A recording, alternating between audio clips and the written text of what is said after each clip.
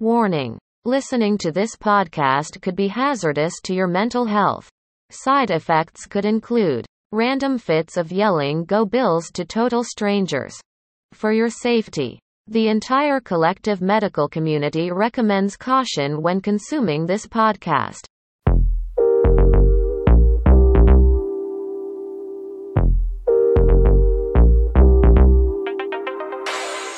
You are listening to Buffalo on the Brain with the most unathletic man in Bills Mafia, Vince Taylor. We win one tomorrow. That's called a winning streak. It has happened before.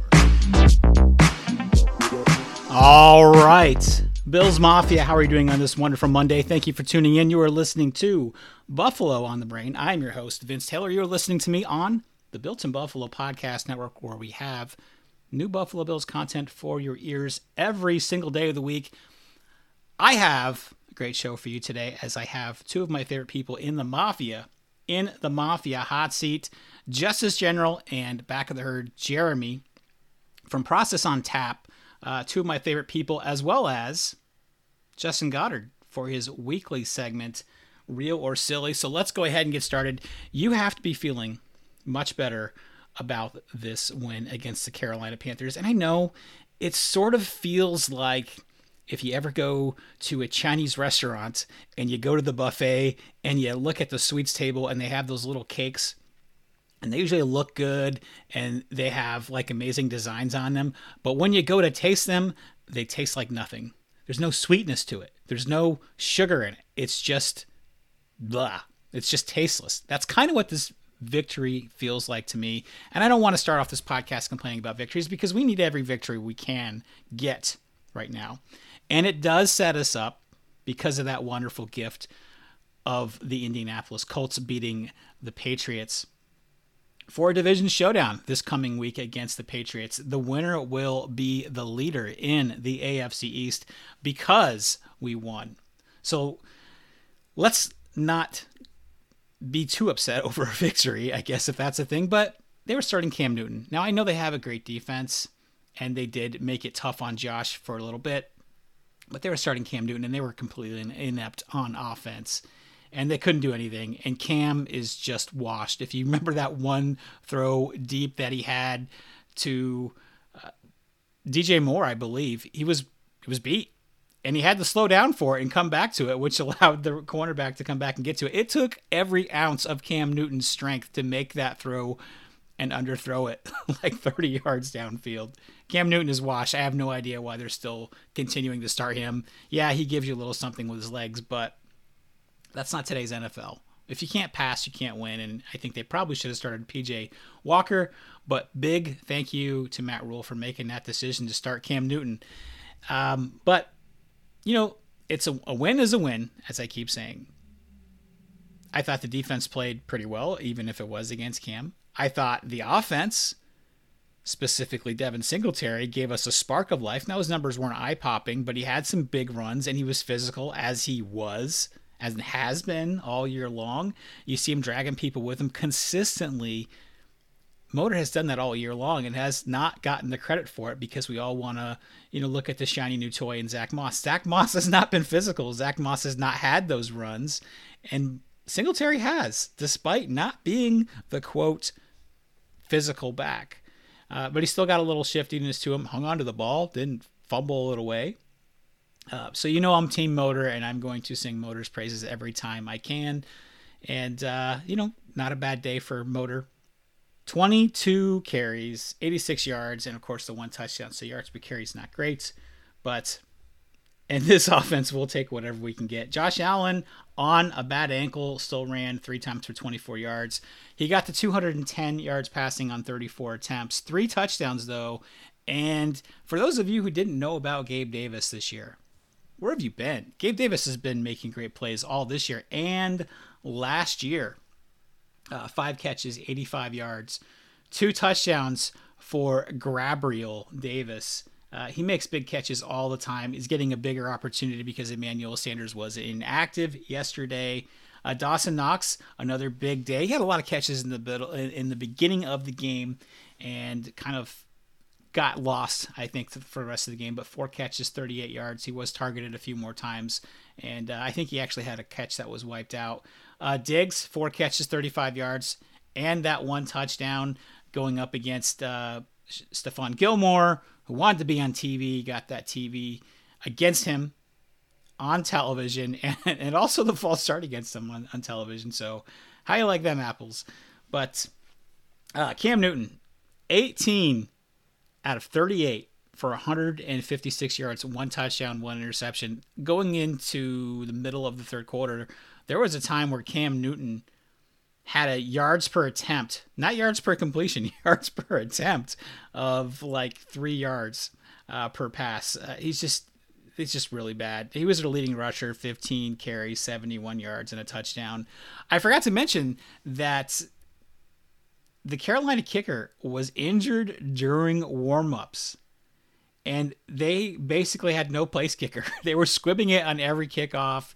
I believe with the punter, but there's video of them trying out different people running through trying to get them to kick easy field goals, and they just couldn't do it, which forced them to be aggressive. And I think it actually worked out for them in this game. You can make the argument that they left some points on the board, and this game was probably a little bit closer than what it seemed. And I'm open to that argument. Maybe they left 3 or 6 points on the board because of that. But, if the Bills couldn't win against this depleted and inept Carolina's team, then you just need to stop. All of everybody that thinks that we have a chance at the Super Bowl, it's not happening. If we couldn't beat this team, just put that to bed, right? Too many losses like that this year. And, I think we're hanging on to stuff a little bit too much there. But as it is right now, the Bills have still a shot at hosting a home playoff game. If they can beat New England this week in New England, which I have a funny feeling about this one. I think this one's going to go in our favor. I have no rational reason to think that.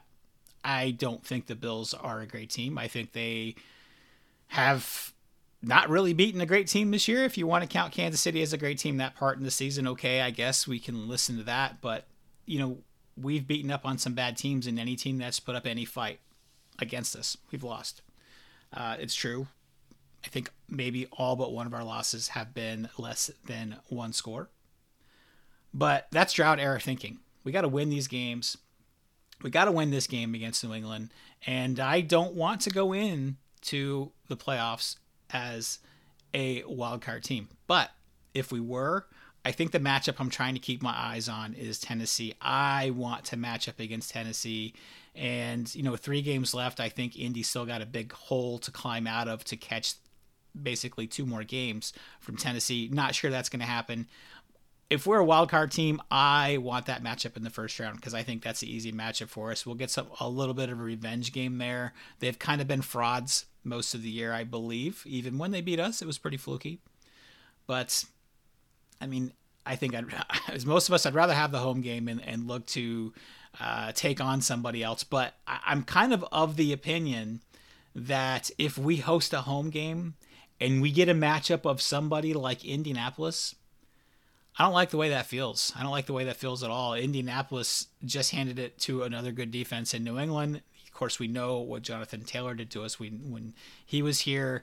It really would be difficult. By the way, they did it at home. They did it in the same stadium if we get matched up with Indianapolis. We really have to get up and score big on them early so we can take the run game out of it. If we have any shot to win against them in the playoffs, that's all a little bit premature, but I'm starting to look forward into those kind of things. It's that time of year where you start trying to, in your head, kind of play out some scenarios. And that's just a couple of things that I'm looking at. I don't want Indianapolis. I want no part of Indianapolis, even at home. I would really like to have Tennessee, but I think for that to happen, we'd have to be the wild card team. So it's possible that even winning the division could hurt us in some ways. It's such a weird year in the AFC and in the NFL in general. But, I guess we're in a better place than we were, even if, our expectations have fallen way short of where many of us hoped. There are people predicting us to go to a Super Bowl, AFC Championship game. I thought maybe we overachieved just a bit last year. But we are a perennial playoff contender, and we have to remember that that is a much better place than where we were during the drought years. And it is true, you can get into the playoffs and anything can happen, and that is true. But I don't want to get into the playoffs hoping for that kind of mentality. I'd rather get into the playoffs thinking that we are a strong matchup. And I don't know that I feel that way about this team. I think we have the potential to be that, but we've not shown it this year. We've not put together back-to-back wins since, I think, early October. And we have lost to almost every good team that we've played. We have struggled against some bad teams. We've lost to the Jacksonville Jaguars. So it's hard for me to feel very confident with this team and the offensive line, which, by the way, Spencer Brown mentioning the offensive line, you got to cut him a little slack. I know he's gifted athletically, but he's been a right tackle for his life, and we basically threw him in with very little notice to play the left tackle, and he had a rough day. He had a really rough day. He was getting beat consistently.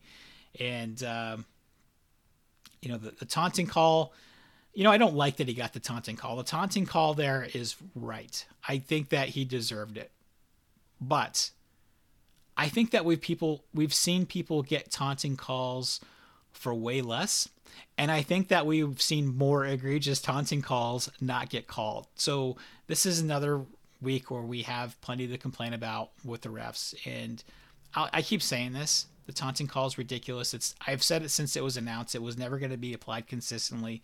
And at this point, it's just a tool in the referees' pockets for them to influence the game when they think they need to. That's what it feels like to me. It's applied so inconsistent and maddeningly arbitrary all the time. What's a taunt? What's not? Cam Newton can dance at midfield, and that's not a taunt. I don't know.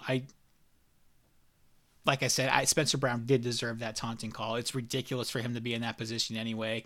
He was having a rough day, and to take a taunting call like that. And I've said this before.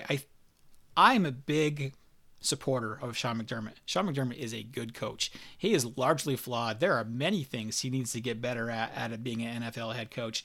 This is his 4th or 5th year as a head coach, and there's still some things that he hasn't gotten better at. Some game day stuff, calling timeouts, clock management.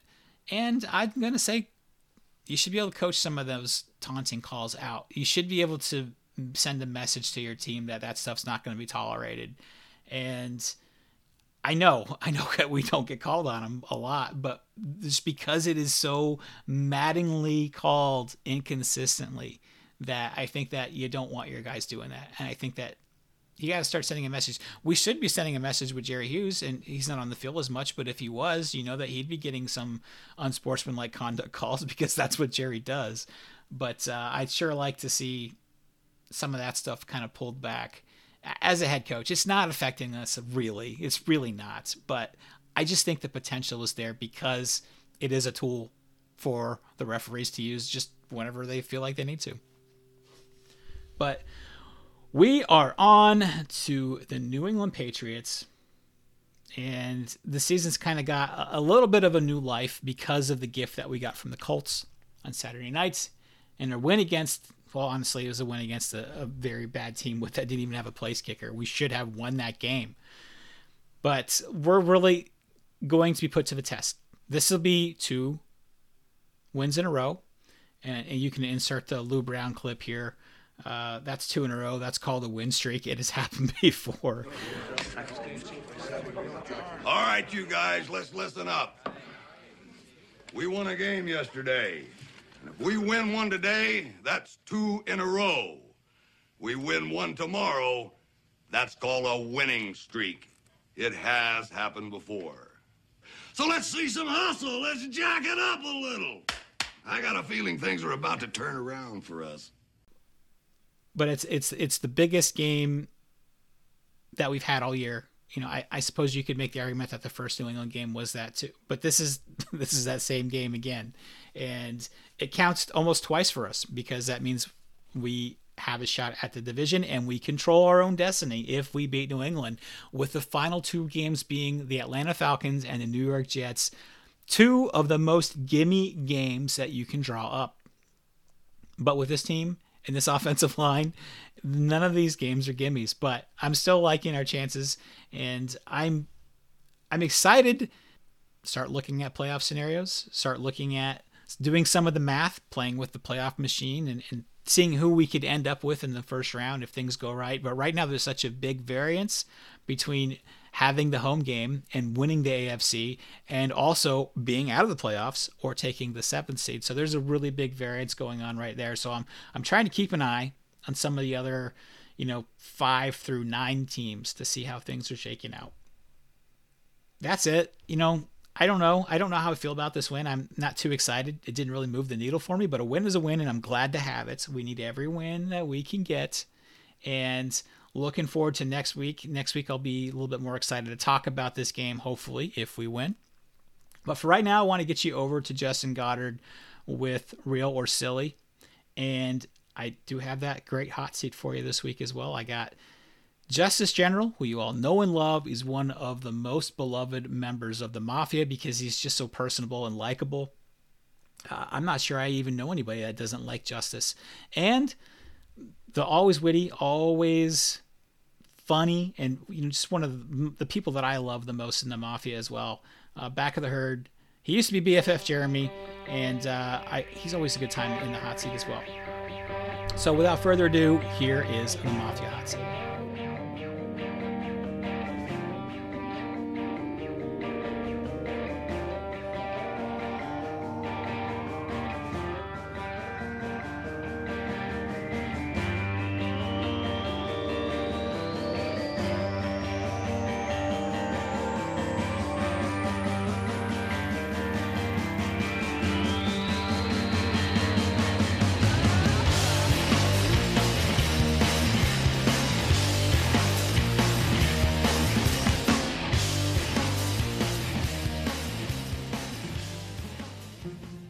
Hello, I have a fun game for y'all today. It's called Is It Real or Is It Silly? Silly. Adjective. Laughable or amusing through foolishness or a foolish appearance. Is that for real? Is it real? Silliness. Okay, is it real? Wow. Double wow. Silliness is defined as engaging in a ludicrous folly.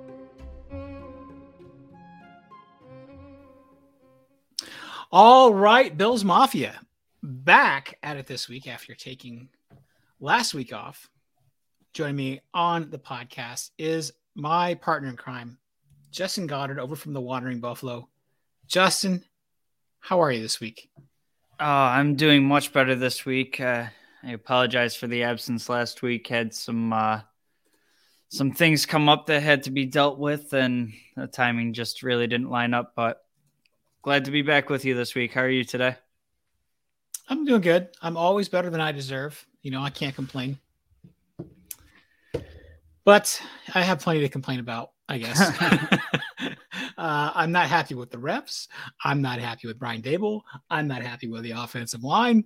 But you know who I'm happy with? Josh Allen. And probably your guy, Motor Singletary. He had a decent day. Yeah, because we didn't try to run the ball just to decide we were going to run the ball. Like, I guess it's time for a run play. Let's put the ball up the middle because that's what we're supposed to. It's a wasted play every single time. And this week we did the exact opposite. Like whenever we ran, they're like, oh shit, we weren't expecting that. And God, they have running backs back there. I haven't seen them all game. That's exactly what happened. And I don't know if that's a sustainable formula forever, but we could probably get by the rest of the year for it.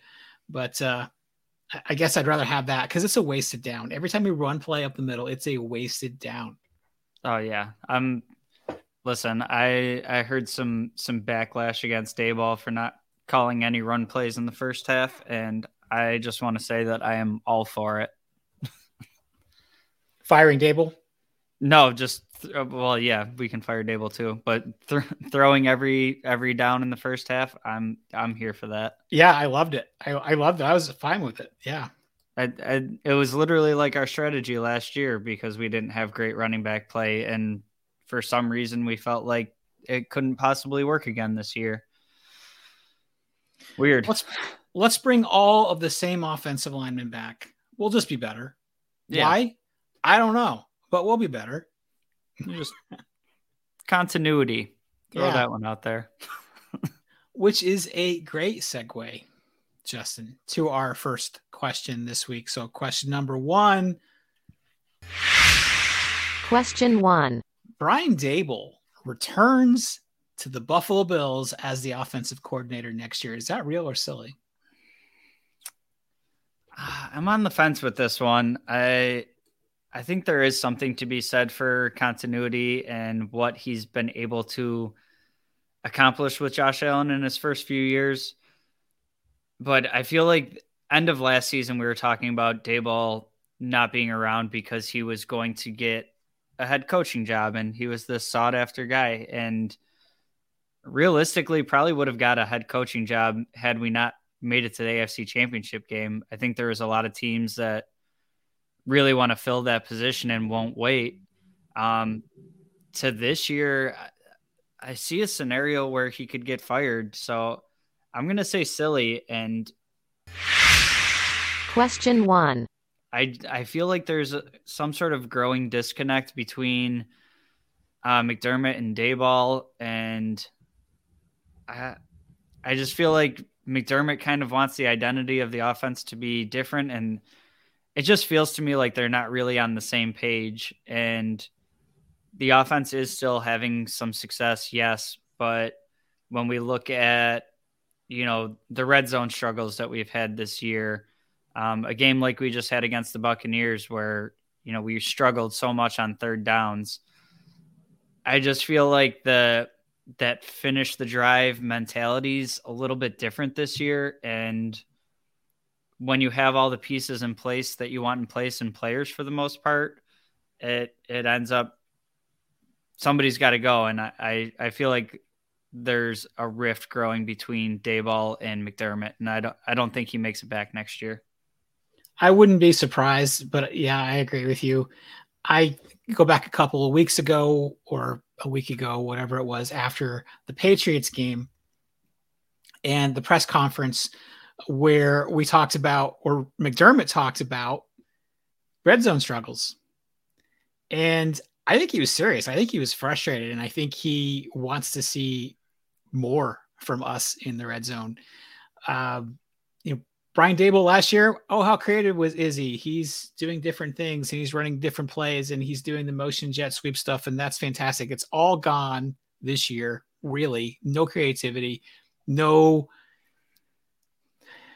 just like you and I were just talking about before we came on air, run game basically is jam the ball up into nothing because you're just obligated to try a run play and wasting a play.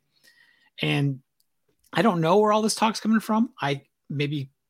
I'm just out of the loop. I don't know if this is a real thing or if we're just speculating that McDermott wants to be a run heavy physical team and he's kind of forcing Brian Daboll to do that.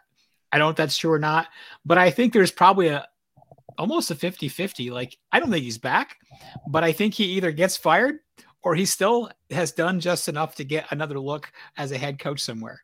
I think it's probably more likely that he gets fired, but he does have a good offense because we have Josh Allen, right? So I think you could go out there and be the offensive coordinator, Justin, and you could probably do well. I think I'd do okay. I would call some an occasional in-breaking route, maybe a quick slant or two.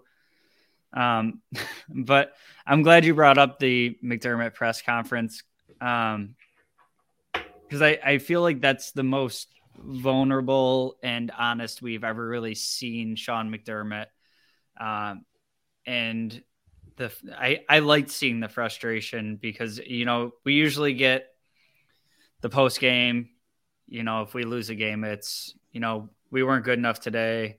That starts with me. We got to be better. That starts with me. And, for better or for worse, out of that press conference, I'm not really one to enjoy the finger pointing and stuff after the game, but seeing that honest version of McDermott that's like, hey, we had every chance to win this game and we didn't execute. We didn't convert.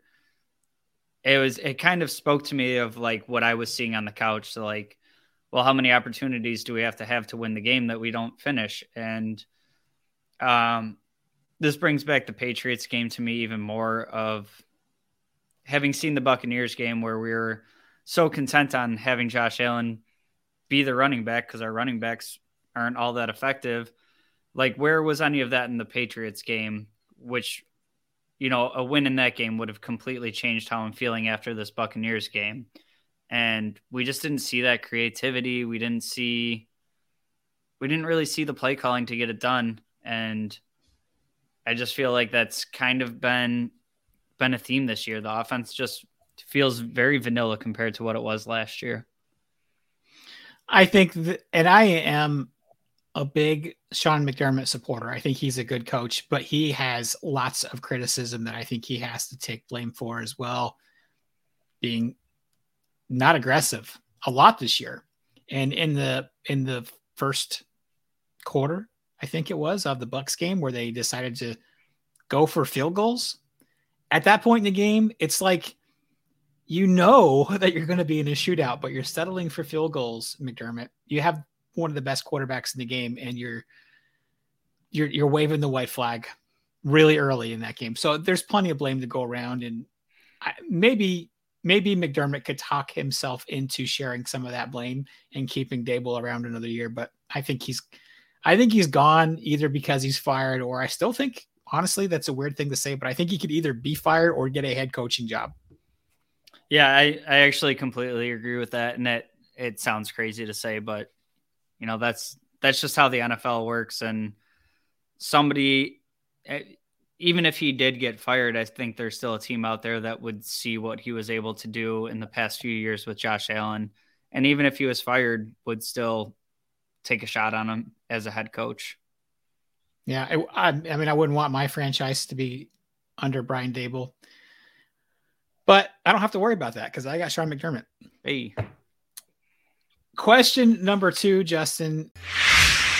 Question 2. Because I think this is, you and I were also talking before we came onto the air, how I am a little bit upset because I feel like we're moving the goalposts. We came into the year, many of us thought we were going to the Super Bowl. Many of us thought we were number 1 overall seed in the AFC. We were definitely winning the AFC East. I would have put a lot of money on that. But now it's just like, well, we control our own destiny. If we win out, we can still hang on to that 7 seed. And that is loser mentality to me. But Justin Goddard, the Bills will win the next 4 games. Is that real or is that silly? I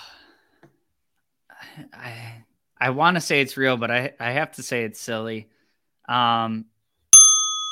A bunch of silliness. Just based on what we've seen from this team this year, it's kind of which version of the Bills are you going to get? And there's just a chance every week that you could either get that first half against Tampa or you could get the second half against Tampa. And if the team looks like the team we saw in the second half of that game, I think they easily win the next 4. If we have any semblance of looking like the first half, I think there's a chance we drop one of these games. And realistically, I think all 4 of the remaining games, not only are they winnable games, I guess maybe with the exception of New England, we should be the favorites to win these games. But I'd be lying if I didn't say that my confidence in the team was a little shaken after some of the losses that we took out there, and in particular, a team like Jacksonville. That's a game that pretty much nobody in the NFL would have picked the Bills to lose. And then you look at, a game against Atlanta, another game against the Jets. Like, I want to look at it and be like, yeah, that should be an easy win. I don't even really have to tune in. But when you have a loss to a team like the Jaguars on your resume, it makes me start to question, what we look like down the stretch. Yeah. It's hard for me to feel confident. Even if you look at the schedule, Panthers, Pats, which that game shouldn't go the way that it did last time. We should not be playing in the same elements. Belichick's not going to try to run the ball in every play. And I think when Mac Jones drops back to pass, I think that's a win for us. I think I'd rather them run the ball, honestly, as much crap as we heard about that game the week before. I think that's the game play. I think that's a win for the Bills. The Falcons, I at one point thought that could be a trap game. I don't feel like that anymore. And then, of course, closing the season with Zach Wilson on a Jets team that is one of the worst teams in the NFL. So on paper, you look at it and you say, yeah, that's easy. We should, but how do we feel confident about this team? And I like you mentioned the Jacksonville loss.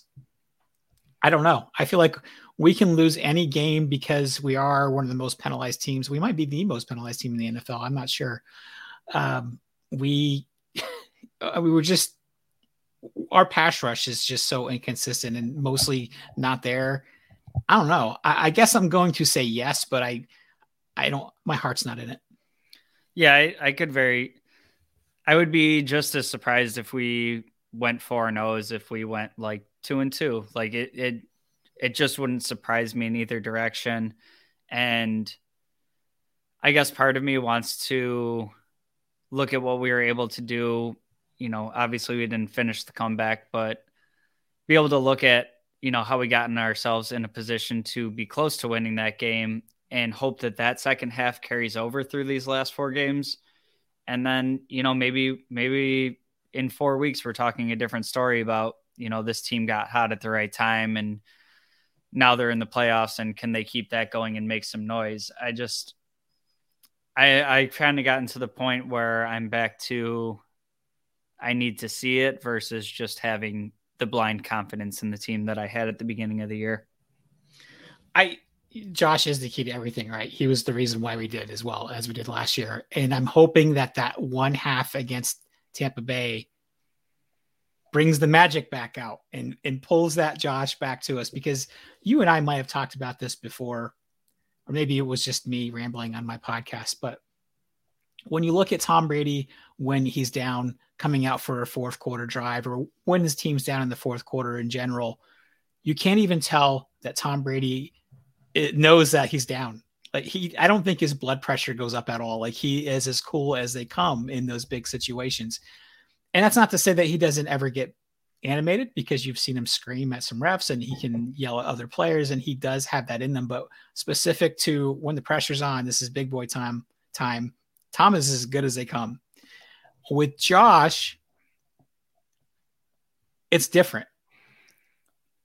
It almost feels like he not forcing it. I'm not sure I'm articulating this correctly, but you can tell that he can tell that he's feeling it, and he's coming out and he's excited, and it's just a different way that he's handling that fourth quarter, if that makes any sense. And I want Josh to become that Tom, and then I'll feel much better. Yeah, I agree with what you're saying on Josh there. I feel like he gets into this like a change of personality where he's like, all right, I'm going to go out. And it's what we saw with Tampa Bay. He's like, okay, I'm going to put this team on my back right now. I got to go do all of this. Versus Tom Brady's just game on the line always looks like he's just playing another drive, and he's not trying to force anything that's not there. It's just every drive, whether it's the first drive of the game or 30 seconds left to win a Super Bowl, he looks cool, calm, and collected. And he's just going out there and running the offense and running the plays that are called. Versus Josh, like, yeah, those heroics are fun to watch, and just watching him go beast mode to put the whole team on his back.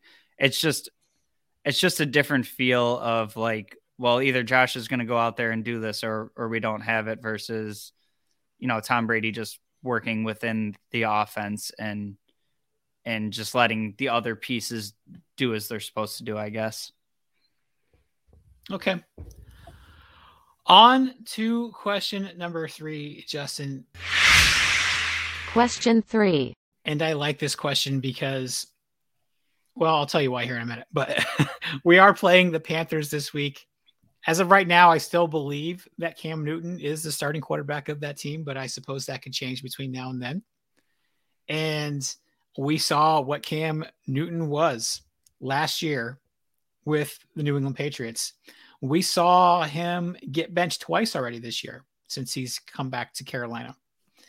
And we know all about who Cam Newton is as a person. And his skills are clearly declining. Justin, do you think he has a job next year, either as a backup or as a starter?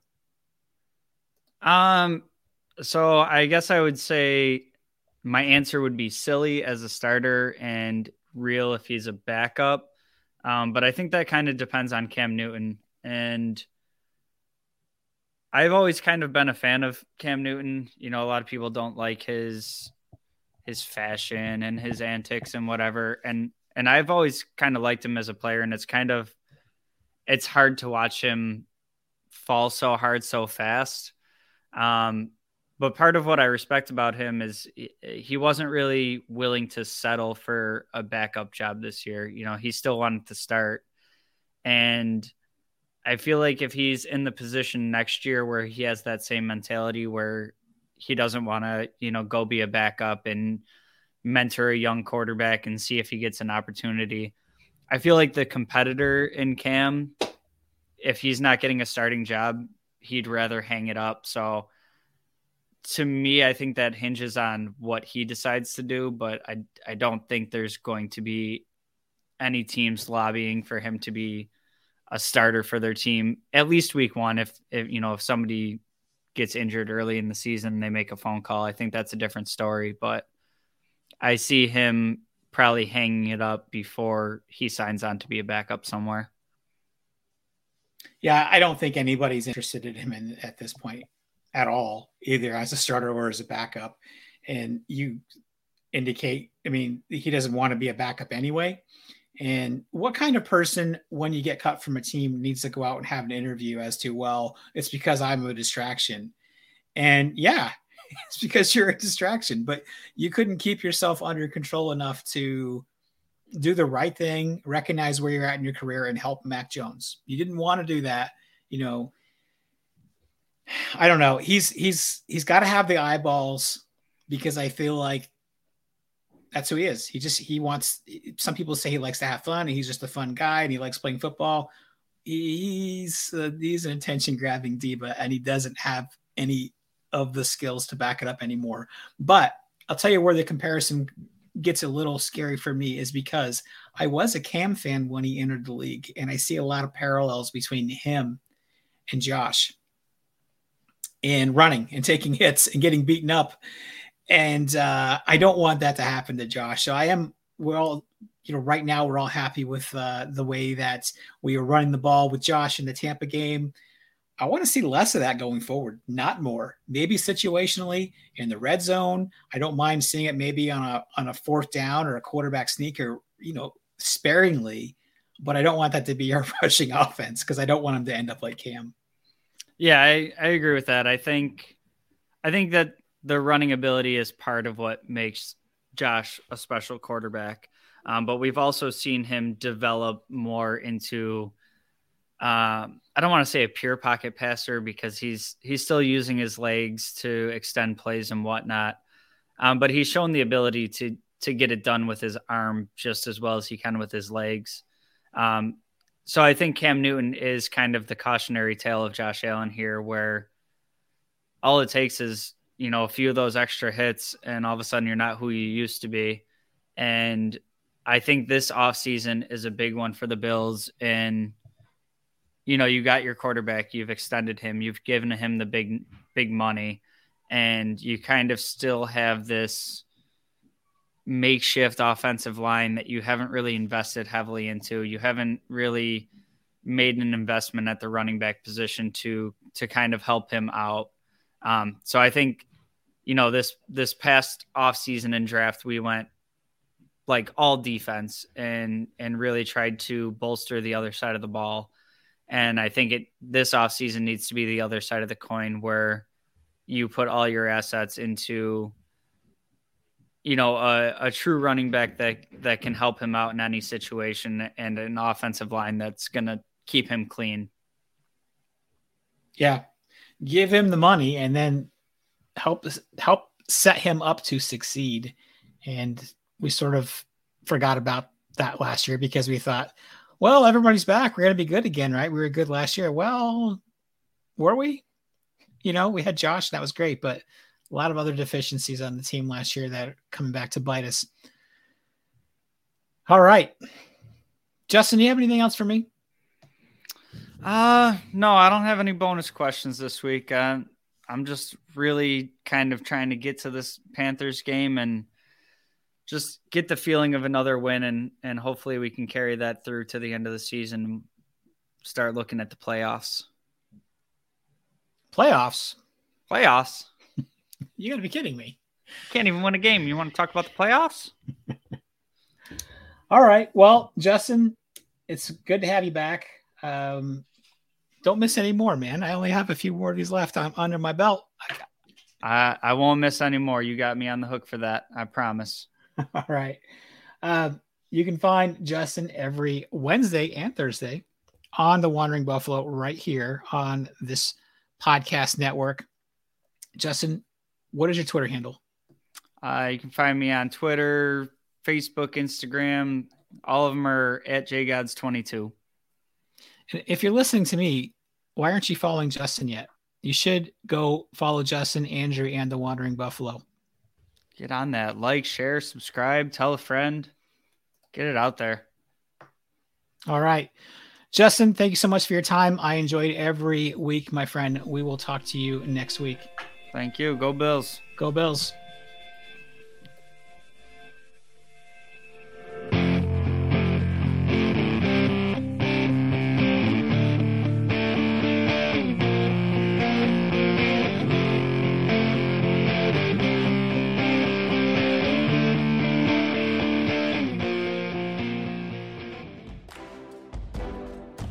Vince Taylor and Buffalo on the Brain proudly bring to you the Mafia Hot Seat, a Built-in Buffalo production. When it's too tough for them, it's just right for us.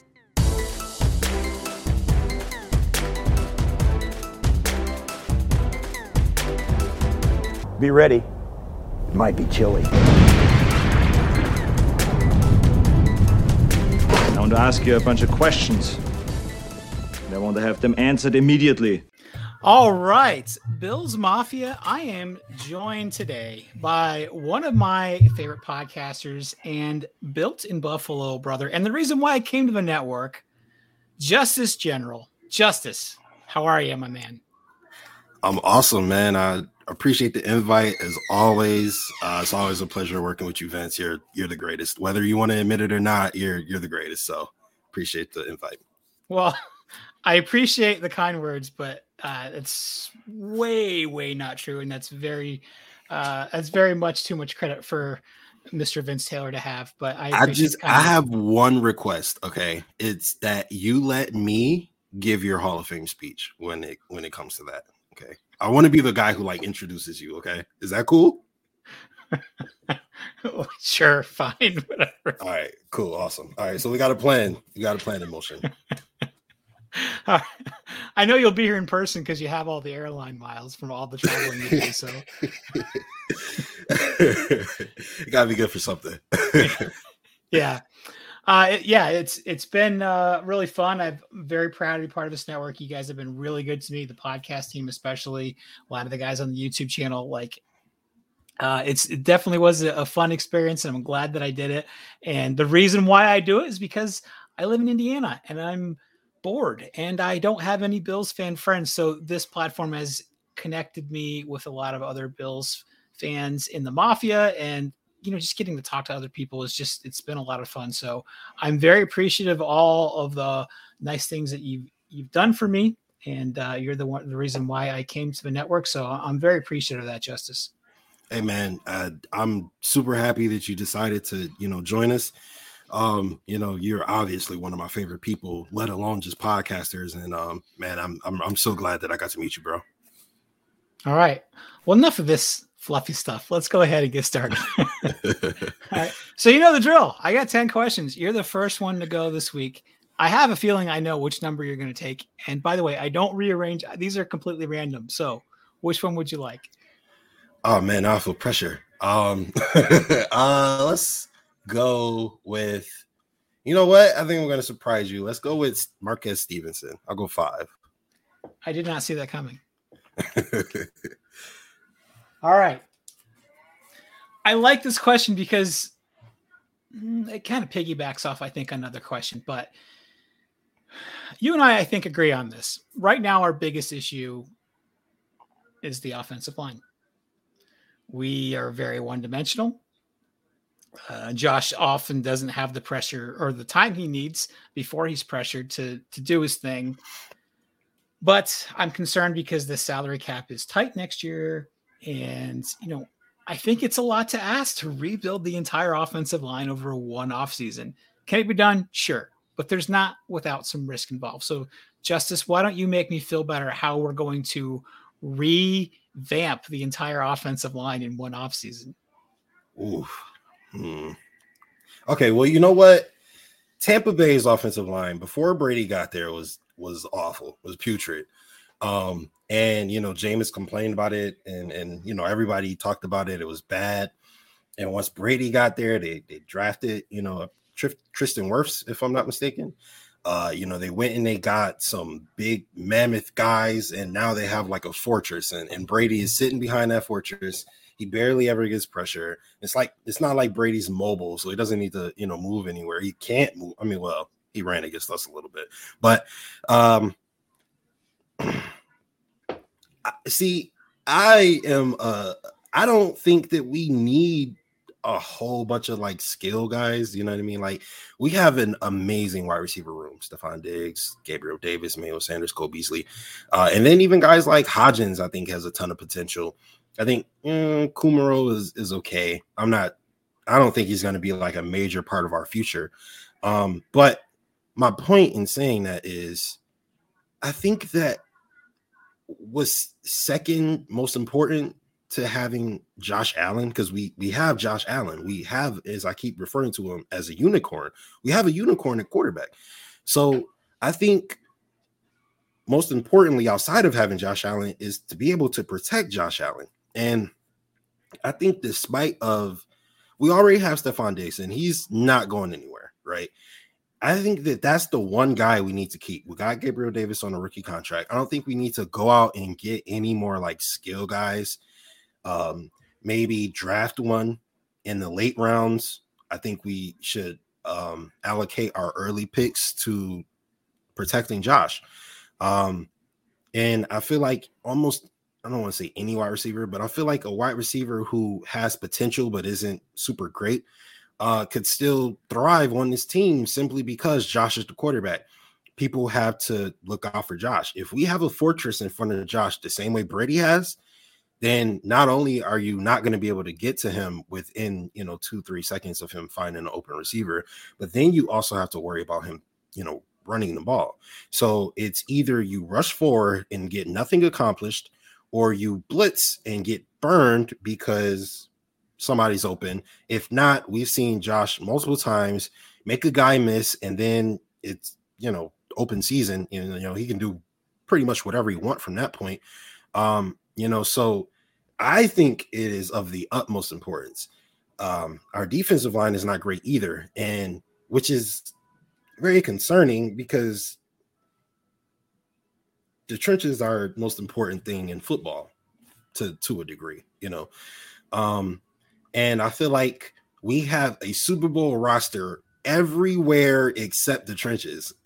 Like, we have the best roster in the league everywhere except the trenches. It's like, if you were to take out the offensive line and defensive line, we have the best roster in the league, bar none, right? And I don't know if I can make you feel better about whether Beaner will do it or not, but I think that he should put a lot of our resources into building a dominant offensive line. I feel like if we were to do that, then sky's the limit for whatever receiver comes to Buffalo. We would have a much better running game, because I don't think that Singletary, Moss, I think, is talented, but I don't think he's as good as Singletary. So I'm not going to keep defending him. If people think he's trash, I'm not going to be the one to tell you he's not. Although I don't think he is, but I'm not dying on that hill. I think Singletary is really good back. So I feel like if we had that fortress, we'd be able to get Josh more time to do whatever unicorn stuff he does, and we'd be able to have Singletary, have more than 20 yards a game or whatever number it is. And I think the wide receivers would, whoever it is, Stephon Diggs and Gabriel Davis, and whoever else would still thrive because Josh is back there and he has time, and you have, you know, ample time to get open. So I'm sorry for the long-winded response, but I don't know if I can make you feel better. All I know is that I can say that from my perspective, getting a dominant offensive line is probably the most pertinent thing that this team needs whenever they can do it. Yeah. It's more important to me than the defensive line, because we just paid $350 million to a franchise quarterback, which we've been looking for since Jim Kelly. We have one, and we just kind of rolled with the same stuff that we had last year that wasn't good enough. And I think that's an indictment on Beane, honestly. But if we are to do it, it's probably going to come in the form of rookies, because I don't know if there's a guard out there we're interested in.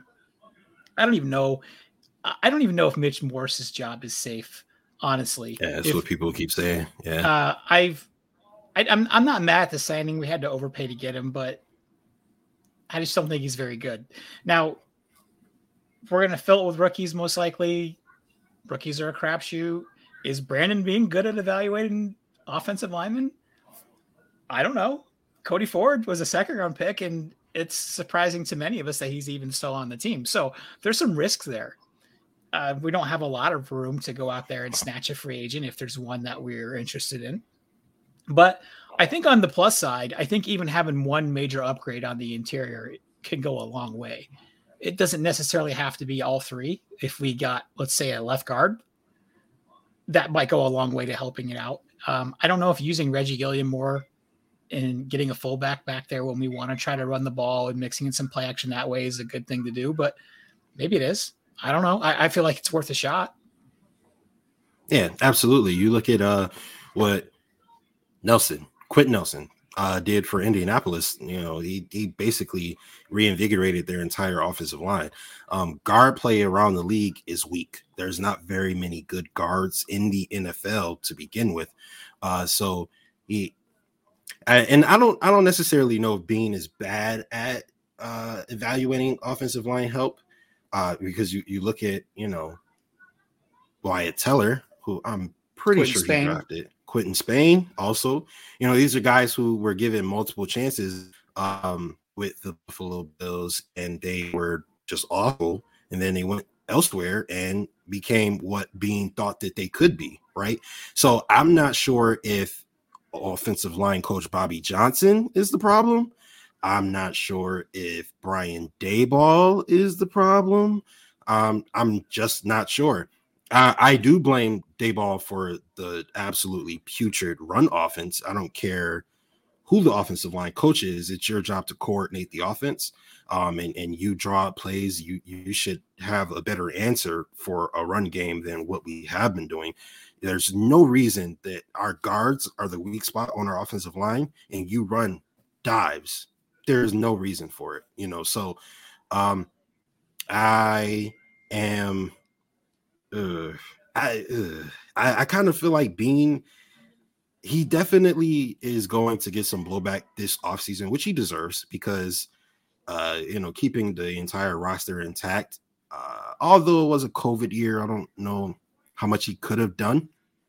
You know, getting back Matt Milano was huge. Getting back Taron Johnson, now that we see what he can do, was huge.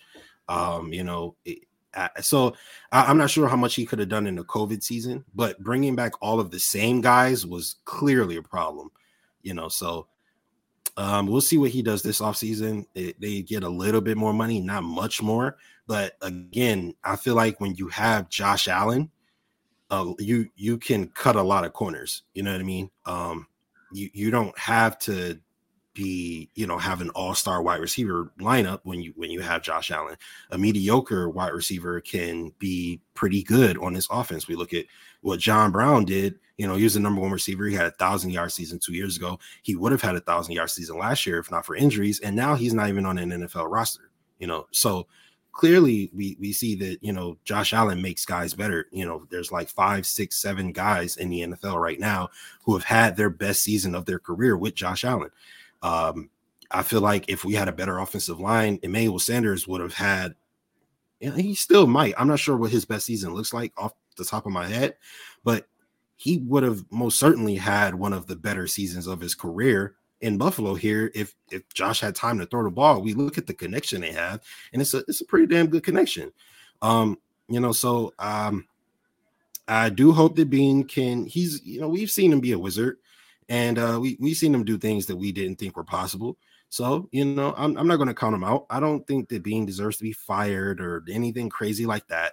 But, he does have some things to answer for. I'm not saying he's totally absolved of everything. Although I do, see what the difficulties he was faced with. But ultimately, I do think that he recognizes what we have in Josh Allen. And I would hope that Bean is a lot smarter than me when it comes to football, right? So I would hope that he has the same mindset I have in terms of protecting Josh is the most important thing. Really, Deion Dawkins is the only guy that's probably safe on our offensive line. And I think that might only be because he got paid already, so not really sure what they do there. Spencer Brown was a rookie, so he'll probably most certainly be back. And he has potential. He whiffs a little bit, but he has potential ultimately. So I don't mind putting rookies on the field if rookies are going to be good. We see Mekhi Becton. We see, Tristan Wirfs when he was a rookie. We see Penei Sewell looks pretty decent. We see guys who come in. Those are high draft picks, but Zach Vaughn from Buffalo Fanatics loved the guy.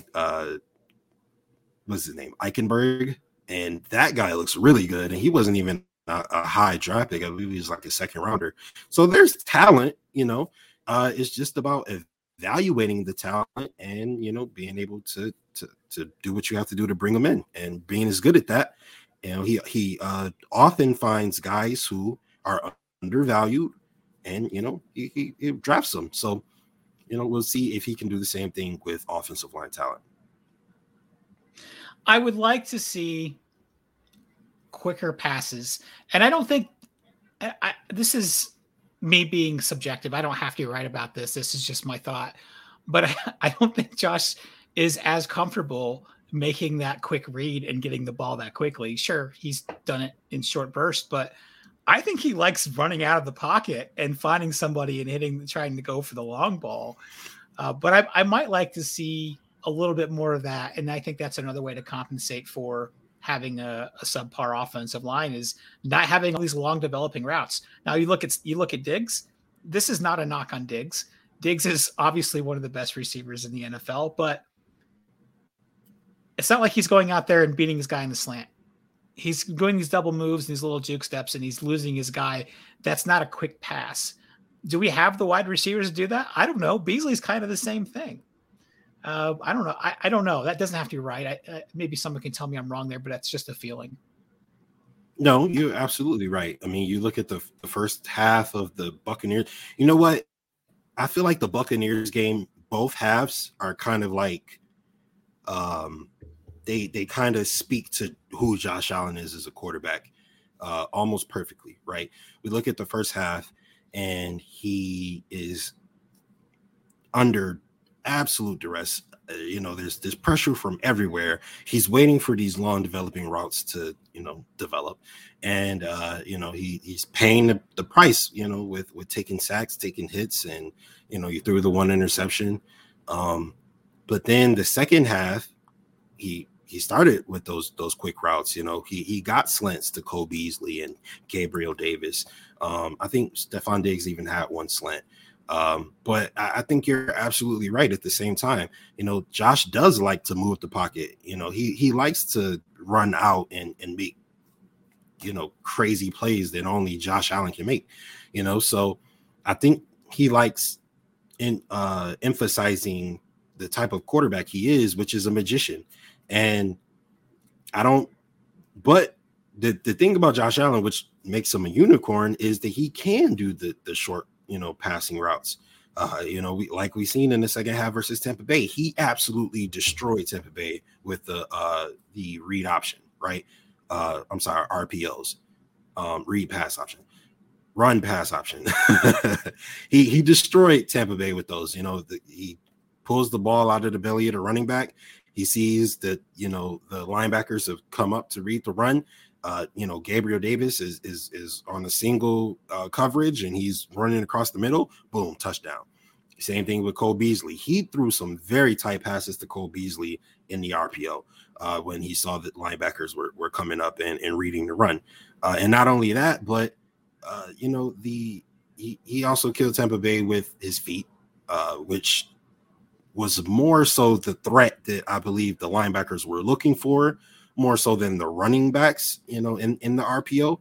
But either way, he's a good enough quarterback and he has a skill set that's big enough to where that is something that you have to take account for. You have to be honest. You have to make sure, hey, okay, this quarterback's not going to beat me.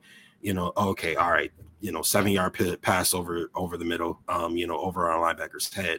But my point in saying all this is that Josh can do both. But I agree with you. I do believe that he feels like he's more comfortable and he would prefer to do the former way, which you spoke about, moving the pocket, getting out and waiting for those, double moves and longer developed routes to run. And if we had a good O-line, they might work a little better. So, Okay. Well, Justice, I don't know how much more you made me feel better because that was a tough get. that was a tough ask. But I appreciate the attempt. Do you have anything for me? Oh man. Yeah, you know what? I'm really interested to hear because we spoke about it on what was it? Oh, it was the wind chill factor actually. We spoke about the referees on the wind chill factor, and you're kind of like the other half of me. You're the more level-headed, calm guy. You look at the game in a more logic. I believe I look at it in a logical way as well, but you look at it from more of the standpoint of like not necessarily a homer, and you don't jump out the window like I do, like 16-0 type stuff. So where do you think like referees are impacting the game a little too much? I'm like, my head is spinning with the way the referees have called games against the Bills this year, because Tampa Bay wasn't the first time that, that has happened where it was just like blatant missed calls and whatnot. So I'm interested to hear what you feel about like, the referees and how they're impacting games. Well, they're definitely impacting games, and I think it's worse in the last year or so, 2 years ish. I feel like things are a lot more egregious and blatant. There's bad calls. Referees are human. It's going to happen. I'm never expecting anyone to be perfect. Bad calls have been around since I've been cognizant of football, but there seems to be more of them. They're more blatant, and the NFL doesn't seem to have a mind to try to make things better. They don't want to improve. And I don't know. I don't know the reason. I don't know how you do it. I don't even know if more refs on the field is the answer, but that's probably a good start. But when Stephon Diggs is pulling a guy that's hanging out his jersey like he's going sledding or something, and there's just, that's fine. But then, Levi Wallace gets a call when was it Levi that got pulled into Mike Evans? There was another one earlier in the game, and Tony Romo thought it was a call. He had his back to him, his hands were in front of him, and that was another instance where the receiver was making contact. Now there could have been something on the route. I did not see that. They didn't show that on the replay, or at least the broadcast that I was watching it, but I didn't see it. And I don't know. There needs to be a way to hold refs accountable for missed calls or not doing their jobs well. And apparently there's some kind of rating system. I can tell you right now it sucks and it's not working. So let's figure out a better way. And it is awfully fishy that they say that they want to do something about taunting. They actually make a point saying we're gonna make that an emphasis, but you don't. So that just feels like that's a card that's in your pocket to just use whenever you feel like. Like if you're not going to do it consistently, then why is it a rule? And why are Cam Newton can go to center field and do a dance? That's not taunting. All right. Claypool can dance for 10 seconds after a play, but that's not taunting. But Josh spins a football. And, I didn't like the way Brady runs for a first down, gets up and slams that football. Okay, I feel like Josh would have got called on that. But, yeah, I don't know. I don't know what the answer is, Justice, but I don't like complaining about it either. I don't either, but it's just so blatant. It's uncomfortable. It's disturbing. It's like, how do I watch this product when something is so egregiously bad and there's nothing being done about it? You know what I mean? It's kind of like it depends on how they're feeling. If things were more consistent, you know what I mean? Like, even if I don't necessarily agree with the call, but if that's how it's being called, then okay. The play you were talking about, the Dane Jackson play, where he literally played the ball perfectly, but he might have had his hand on like the receiver, because they're fighting for position to, get the football. If that's a pass interference, how is the one in the end zone on Stephon Diggs not a pass interference? Like things like that, they just don't make sense to me. And it just really bothers me because, I can only imagine how like Saints fans feel, the one play where the guy hits Bill. Who was that? I can't remember. Nickel Roby. Nickel Roby Coleman. Yeah, you're absolutely right. He literally tackles the guy before the ball gets there, and nothing is being done about it. Like, I just don't understand why we have dozens of cameras on a football field at one time if we can't utilize them to make sure that these referees are doing their job correctly and fairly. Because I showed you the clip. I'm sure you probably saw it before I put it up, but the clip of Dean Blandino saying, well, I'd rather be mad that the LA fan base be mad at me. I'm sorry, the Buffalo fan base be mad at me than the LA fan base. And that's disturbing to hear. It kind of makes you feel like, well, hey, maybe they are, First of all, Dean, Bill's Mafia is louder than anybody else out there. For sure. Don't piss especially us off. LA fans. What kind of? They don't have fans. They don't have fans. They get a new team every 5 years. Exactly. That's terrible. All right, Justice, my man, I always appreciate you taking a few minutes for me. Why don't you tell, well, if they're listening to me, they already know who you are, and they're probably most likely already following you, but why don't you plug your socials and tell us where we can find all of your good content? I don't know about that because you do have the most successful podcast on our channel. So you probably got a couple more people than, that don't know me. So you guys can follow me at JA17MVP. Just go to my Twitter page and I'll talk about all the shows that I'm on because it gets tiring after a while saying like 4 or 5 different shows. But listen to the Win Show Factor every Tuesday. That is my main podcast. And yeah, man, Vince, it's a pleasure. As always, anytime you need me, I know for you, it broke my heart when you said you're leaving, but I do understand, and I'm super happy for you.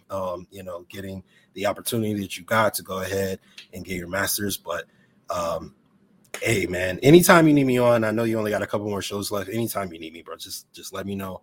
And next season, if the opportunities pop up, I would love to do more work with you, bro. All right, man. It's been a pleasure. I appreciate it. And you have an open invite for these last few episodes. Anytime you want on, you just. I will be on every single episode, Vince. So don't say that. I'm fine with that, man. You can do it if you want. It's up to you. Awesome. Then we got a plan. I'm on every single episode. All right. So we'll be talking to you next week. Justice General, thank you so much. Appreciate it, man. I always enjoy talking to you. Absolutely. Same to you, Vince. Go Bills.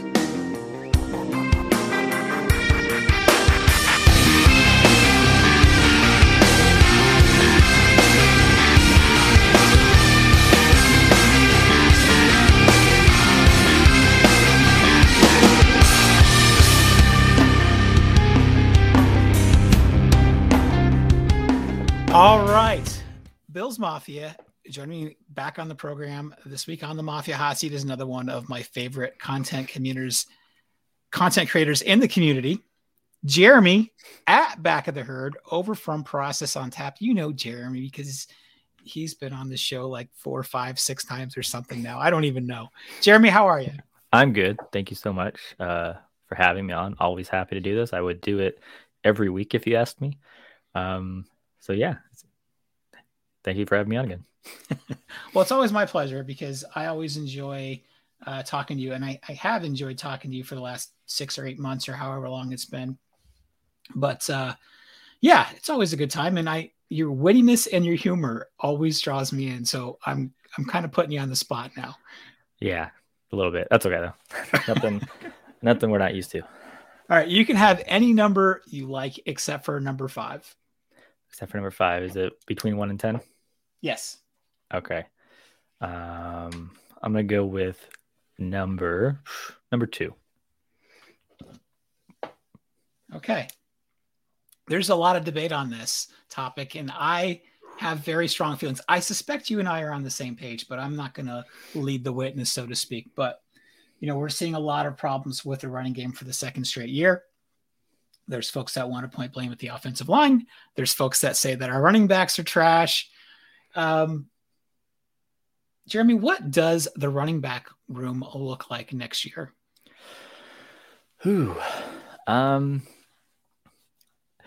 I don't think Breida will be back. I think if honestly, I don't think Moss's spot is saved either. He's been a healthy scratch a few times now, except that one time that Reggie Gilliam was injured. I think that was the only reason that he was brought back. And then once Gilliam was back, he went back to being a healthy scratch. So for that, I mean, Moss I'm sure he'll be on the team in training camp in the preseason, but unless he just balls out and looks like a completely different running back, I don't think he's back either.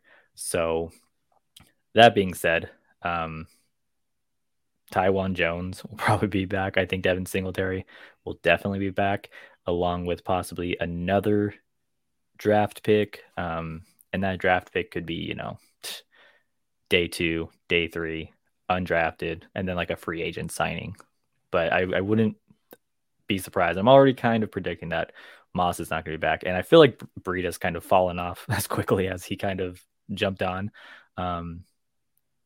I think he might continue to keep seeing games like he is, but he hasn't really been very impressive the last 2 games like he was the first couple.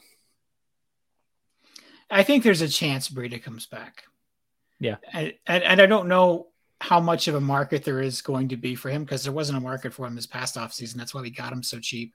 So, we're value shopping again for all intents and purposes. And I think Moss is probably gone. I don't know what he's supposed to be doing now because he sucks at running the ball. He's not a great receiver. A pass blocking, sure, fine, whatever. But I don't know. There's a lot of hate out there for Motor that I can't quite wrap my head around, because there's plenty of blame to go around, but Motor's the best one. Motor's fine. Mm-hmm. I think you and I agree on that. Yeah. And if you listen to, Hansel and I, for the first half of the season, it was like every week, it was kind of like, hey, who was the better running back this week? And we always, kind of drifted towards Singletary. And I still think that. I think every week he usually has one run that reminds you like why the team likes him and why he was drafted in the first place. Has he been consistent? No. To say he's like not good or anything, I don't know. I'd probably have to listen to the people who like watch his film and break it down. But I mean, our run blocking hasn't been good for the last 2 seasons. And so as a result, their run game has struggled. So anybody who tries to pinpoint it on, their running backs, I say, I'm sorry. Like, we saw Singletary his rookie year. It feels weird that he would just kind of like drop off, and he didn't really drop off. He just slowed down a bit. And again, just like the run game did.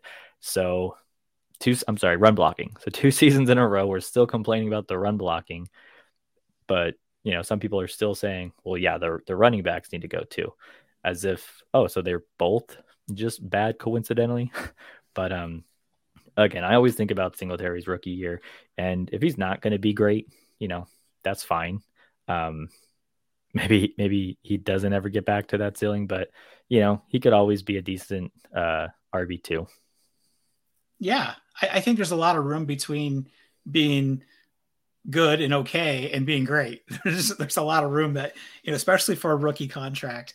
And he runs harder than he gets credit for. People don't think he's a power runner. I've seen him plenty of times this year drag people with him or, power through some holes. So he's good at that. Now, I wish he had better hands.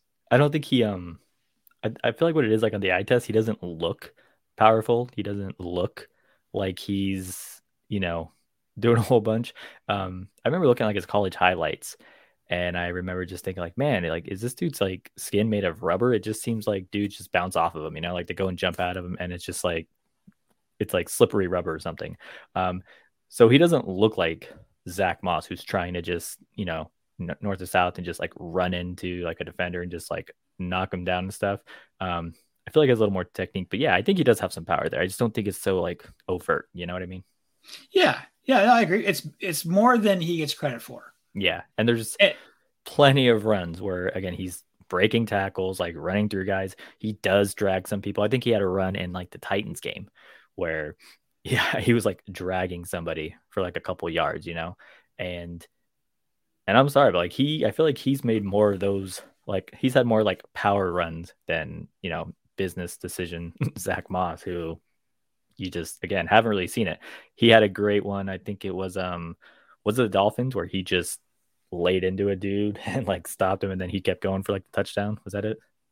Maybe. There's been so few of those, you'd think that I would remember them. I think it was that he had that one, and I agree, like that was impressive. But other than that, like I'm sorry, like Singletary's had way more impressive runs, and it's interesting how many like Bills fans kind of just ignore that, and they're just like, I like Moss better because I don't know. I understand. Me. Yeah, I like when it comes to playing style. Like I've heard people say, like I like his play style. I like how, it's like how he is. And it's like, okay, but he's not being successful with it. Yeah. And I wanted us to draft Zach Moss. I was listening to everybody because I think we were all expecting to draft like a running back day 2 and do like a committee approach. And I heard all the smart people talking about Zach Moss, and I was like, okay, I'm on board. I was like, I want Zach Moss, and I was happy when we drafted him. And I thought he looked like he was picking it up throughout his rookie season. I don't think he started off great, but he was looking better. And again, I was all for the committee approach, but like I said, the way he kind of dropped off this season, and we still just saw so many people just like flocking to like put him up on this pedestal. And I was like, again, I'm not hating on him. Hansel and I always say, like, we want him to succeed. We want him to be better, but it just seems like I guess we just took it as like all the support for Zach Moss was like unwarranted, and at the same time was kind of like disrespectful of Devin Singletary. Yeah. I see that a lot, and I just don't understand it. And what really frustrates me is the way the two are used, because I feel like there's been many games this year where you can clearly see Singletary is the more successful back. Eye test stats, whatever you want to look at. And then it's just like, well, we're just going to start giving Moss the ball. Yeah. It made me think of like Frank Gore. When we had yes. Yeah. Same thing. Frank Gore started oft like with that first game's like not too bad. Well, I think that first game against the Jets wasn't great, but he had a couple good performances. And then like the second half of the season, somebody like me, like, I don't watch film or break it down, but I would see Gore in the backfield. Like, what are they just going to run him up the middle? And that's exactly what they did. And I wondered this season if like Moss was becoming that same thing. Like he was just becoming like that predictable weapon, like every time he came in. And I heard some people say like, oh, well, he faces the most stacked boxes. And it's like, well, is it because defense just know what he's going to do? I mean, if he's going to run the ball, it's like, oh, he's just going to run it up the middle. And, I don't know if he's just become predictable. But obviously they didn't really care to try and use him other ways. He's just been a healthy scratch lately. So again, I'm not hating on Zach Moss at all. It's unfortunate he wasn't successful. But yeah, that's basically it. So replacing them going forward, if Moss isn't back, Taiwan Jones, I don't know, he's kind of he's pretty up there, even for a special teamer. I think he's 33 or 34. Yeah, I don't know like anything about the special teams aspect. I don't know. I can't tell you like almost like how good any special teamer on our team like is good at their job. You know what I mean?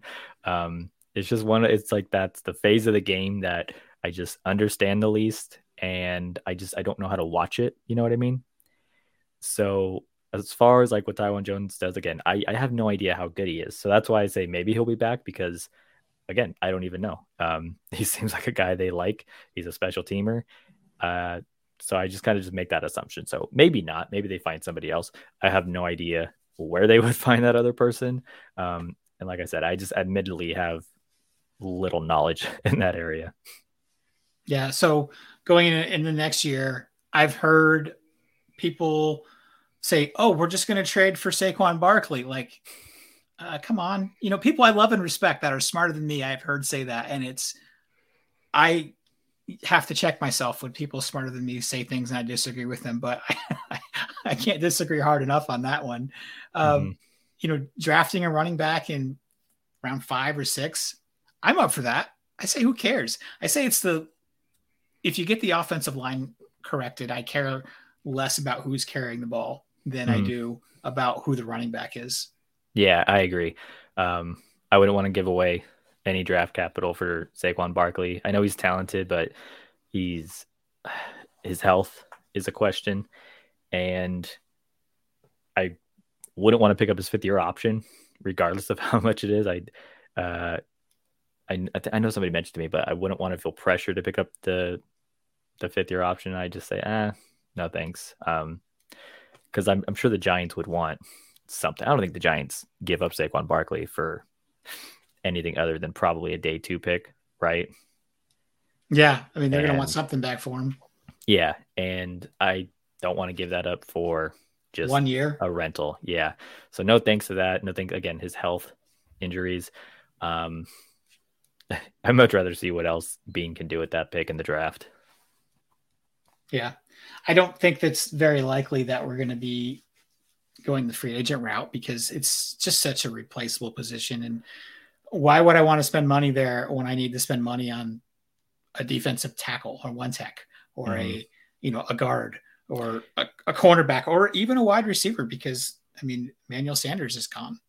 Yeah. And a lot of people, like, free agency wise, I know some people wanted like Cordero Patterson this last offseason, and he's done really well in Atlanta. I think he's pretty much played himself out of our spending pool. Right. Yeah. Like, he'll probably get a decent contract, and it's like, it's probably not one that, now I don't know. He's pretty versatile. So maybe he should be looked at as more than just a running back. So maybe they do make a attempt, but I have no idea what his projected contract would be. Okay. I don't know that we have an answer. I guess we just have to wait and find out, because people smarter than us are going to make all the decisions, I guess. But I just don't want Zach Moss back. I'll say that. Yeah. Like I said, the healthy scratches, it doesn't bode well. I mean, Harrison Phillips kind of saw a couple healthy scratches, but that was like his year coming off of an ACL, which admittedly, like, players, not only miss like the entire season from the injury, but when they come back, they're still not 100%. But he's doing better now. He missed 1 or 2, but Zach Moss, he's missed, 3 of the last 4 now, something like that. 2 of the last 3.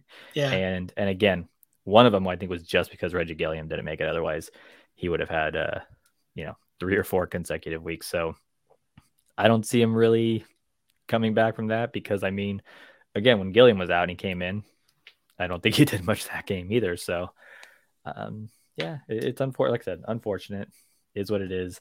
And unless he does something in the remaining of the season, if he finds his way back on the game day roster, but I don't see it happening, because again, we still have the same offensive line, and I know that is kind of like another thing that is holding them back. But I mean, Singletary's running behind the same offensive line, and he still looks somewhat capable, Yeah, he's able to make a guy miss every now and then, Yeah. And he can pull out a 7-yard run, and instead of Moss, I just don't feel like he has that. Yeah, and Singletary had like a 20-something yard run against the Bucks the other day. He had his 40-something yard touchdown run against the Dolphins, which granted, I think the defense, Dolphins defense made that easy. But I mean, what's like the best run we've seen Zach Moss? Like 15 yards, maybe? Like, has he maybe gotten a 20? It's like, it's hard to even think about. When you talk about like Singletary's highlights, you can start thinking of them like right off the top of your head. Moss's are very few and far between for me. Yeah, I know what you're saying. Same. Yeah, and a lot of people on Twitter, Moss stands, like you've seen a couple weeks ago, they started taking their L's as well. So it kind of feels like it's coming around full circle. And again, I'm not rubbing it in on them because they got me to want him also. It's just that's just where we're at now. Yeah, I don't mean to rub it in either, but I think that I just don't understand the loyalty to him. Mm-hmm. You know, like I don't understand, and the way that we want to just disregard Motor so quickly, it's just never made any sense to me. Yeah, and a lot of people say like, oh, the NFL is like a what have you done lately for me kind of league. Mm-hmm. And for the longest time with Zach Moss, it's like, what is he doing for us? Like, again, like, where is this loyalty? Like, he's not doing anything for us. What would you say you do here? That's an Office reference in case you didn't pick that up. Yeah, that's right. What do you think to it? But again, I know the offensive line isn't great, but that's, I think, something that I want to see, like the offensive line get turned over, like being tried to turn over the defensive line this past off season. Yeah. And I say try because I think, he did a lot, but are we still seeing the, like the result we wanted? Probably not, but he definitely tried. 2 off seasons in a row, he's put attention to that. Yeah. And it's still not great, Yeah. Anyway, Jeremy, you got anything else for me? Ooh, I mean, as far as the running back room, I think we covered it. I mean, I couldn't tell you like what free agents are going to be out there, and who we would like target or anything. You know what I mean? So I won't even go there. If we could afford them anyway. Right. Yeah. I think right now we have like $6 million in cap space. Like Greg Thompson is really good at like those hypothetical like contract stuff. I mean, he mentioned restructuring Trey White and like Dawkins could probably free up like 10 or 12 million or something like that. So again, he's the one to go to for all the things. And those are always possibilities, especially those two, because they just got extended. So there is that. But yeah, it's $6 million sit on the books. I mean, as of right now, that $6 million has to go to our draft picks, basically. So you can almost consider that like accounted for. Yeah. So after the draft, it's basically zero. Well, thanks for bringing me up, Jeremy. So what you're telling me is we can look forward to the same season next year. All right, got it. No. Like I said, we got the just the hypothetical contract restructures, and they'll have to. There's no way Bean is just going to go into this offseason with just that much and knowing where the holes are. You know what I mean? Yeah, it'll be a challenge, and I was just talking to Justice, but I think it's almost 100% that we're going to be trying out rookies on the interior line. And I'm hope we do, because you have to take some swings sometimes, but I still think there's risk with rookies. Draft picks are somewhat of a crapshoot because Mr. Cody Ford is still on the roster. He was a 2nd round pick, right? Yeah. So we're going to try to do that again. And I mean, is that better than what we have now? Probably. That's not a very high bar to clear though, is it? Yeah. It'll be interesting though to see, if we draft a guard, to just let him play guard and only guard and let him develop at guard instead of the whole Cody Ford experiment. Yeah. Anyway, Jeremy, it's always a pleasure. I truly enjoy speaking with you. You are one of my favorite content creators, and I had you and Justice on the same pod again, and I enjoy that. So thank you so much. You're invited on anytime you want these last few weeks, my friend. Oh, well, I hate inviting myself, but I'll definitely put myself out there and say whenever you need me, I will absolutely jump at the opportunity if you need it. I appreciate. Jeremy, Why don't you, before you go, why don't you plug your podcast with Hansel and your socials? Yes. So Hansel and I, we have the somewhat new, I guess, the Process on Tap podcast. We just started a couple months ago at the, I guess, the dissolution, is that the right word, of the Buffalo Bootleg. But as Vince likes to say, the reason I kind of got into this whole thing is because I like being sarcastic and dry. And I was like, maybe I can just bring that to like the Bills content stuff. And I do, but Hansel is a very smart guy. You know, if you follow him at Uber Hansen, he's always got like really interesting stats. He writes multiple articles about all this stuff. So getting him to join and kind of being able to balance it out with the sarcasm and humor with like actual somebody who knows football knowledge, that was really cool to do. So it is the Process on Tap podcast. You can find it on Spotify, Apple, Anchor, and I don't know any other places that play podcasts, so I'm just gonna say those three things. So give it a listen. If you don't like the latest episode, then it's probably not for you, because I think we got a good groove going. We're having a lot of fun, and we're enjoying it. So thank you for all of your kind words and promotion. Makes me wonder how many podcasts you actually listen to, if I'm one of your favorites, but I appreciate it. I get 5 or 6 in a day. Oh, wow. I work from home and I have the upstairs That's to true. myself. So I usually have one playing all the time. But if you don't like what you hear from Jeremy and Hansel, just keep listening until you do. Totally. That's a good thing, right? If you don't like something, just keep trying until you make yourself like it.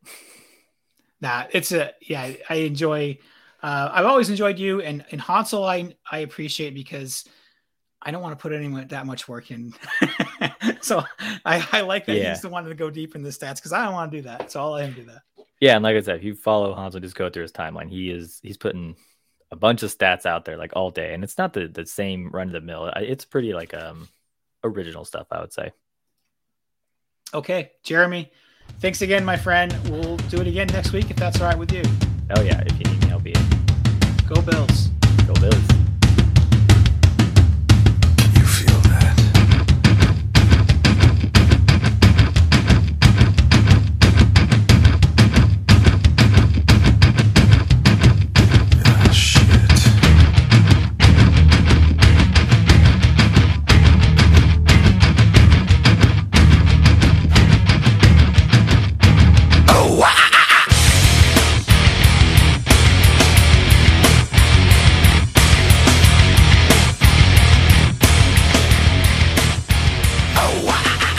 All right, Bills Mafia, that is it. That is the end of another episode of Buffalo on the Brain. Have no idea why you keep doing this to yourself. You know that this is not good for your mental health. But thank you so much for listening. Thank you, big thank you to Justin. Thank you to Justice, and thank you to Jeremy. I can't do a great show without great guests, and you guys make it all possible. Please, please, please be kind to everybody else around you. Squeeze somebody close to you. And just a reminder, that is Christmas week. So I hope you have a wonderful holiday and spend it with people you love, because you only have so many days left on the planet, and you don't know how many days you have left with those you love. So until next time, Mafia, go Bills. If you were not absolutely satisfied with this podcast episode, please contact your state senator or the postmaster general. Please be sure to mention, Vince Taylor said that you are a big fucking cry-ass. Here we are, I'm out of my third Pro Bowl. We're talking about our idiot podcaster who got liquored up and ran his mouth off. So what has the sports world come to? We're talking about idiot podcast. Boy, I'm sure glad that's over with. Me too. Yeah, but you know, I learned something today. Just when you think this show is terrible, something wonderful happens. What? It ends.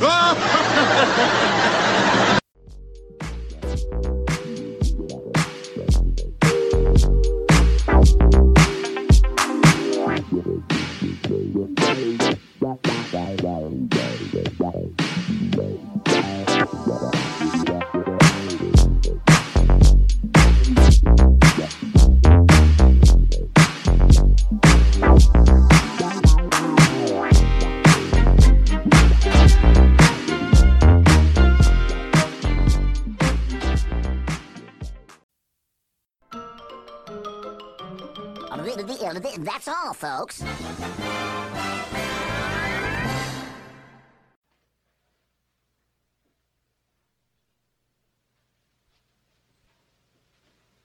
You're still here?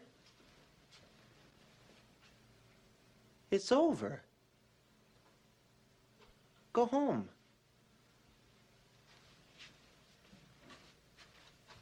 Go.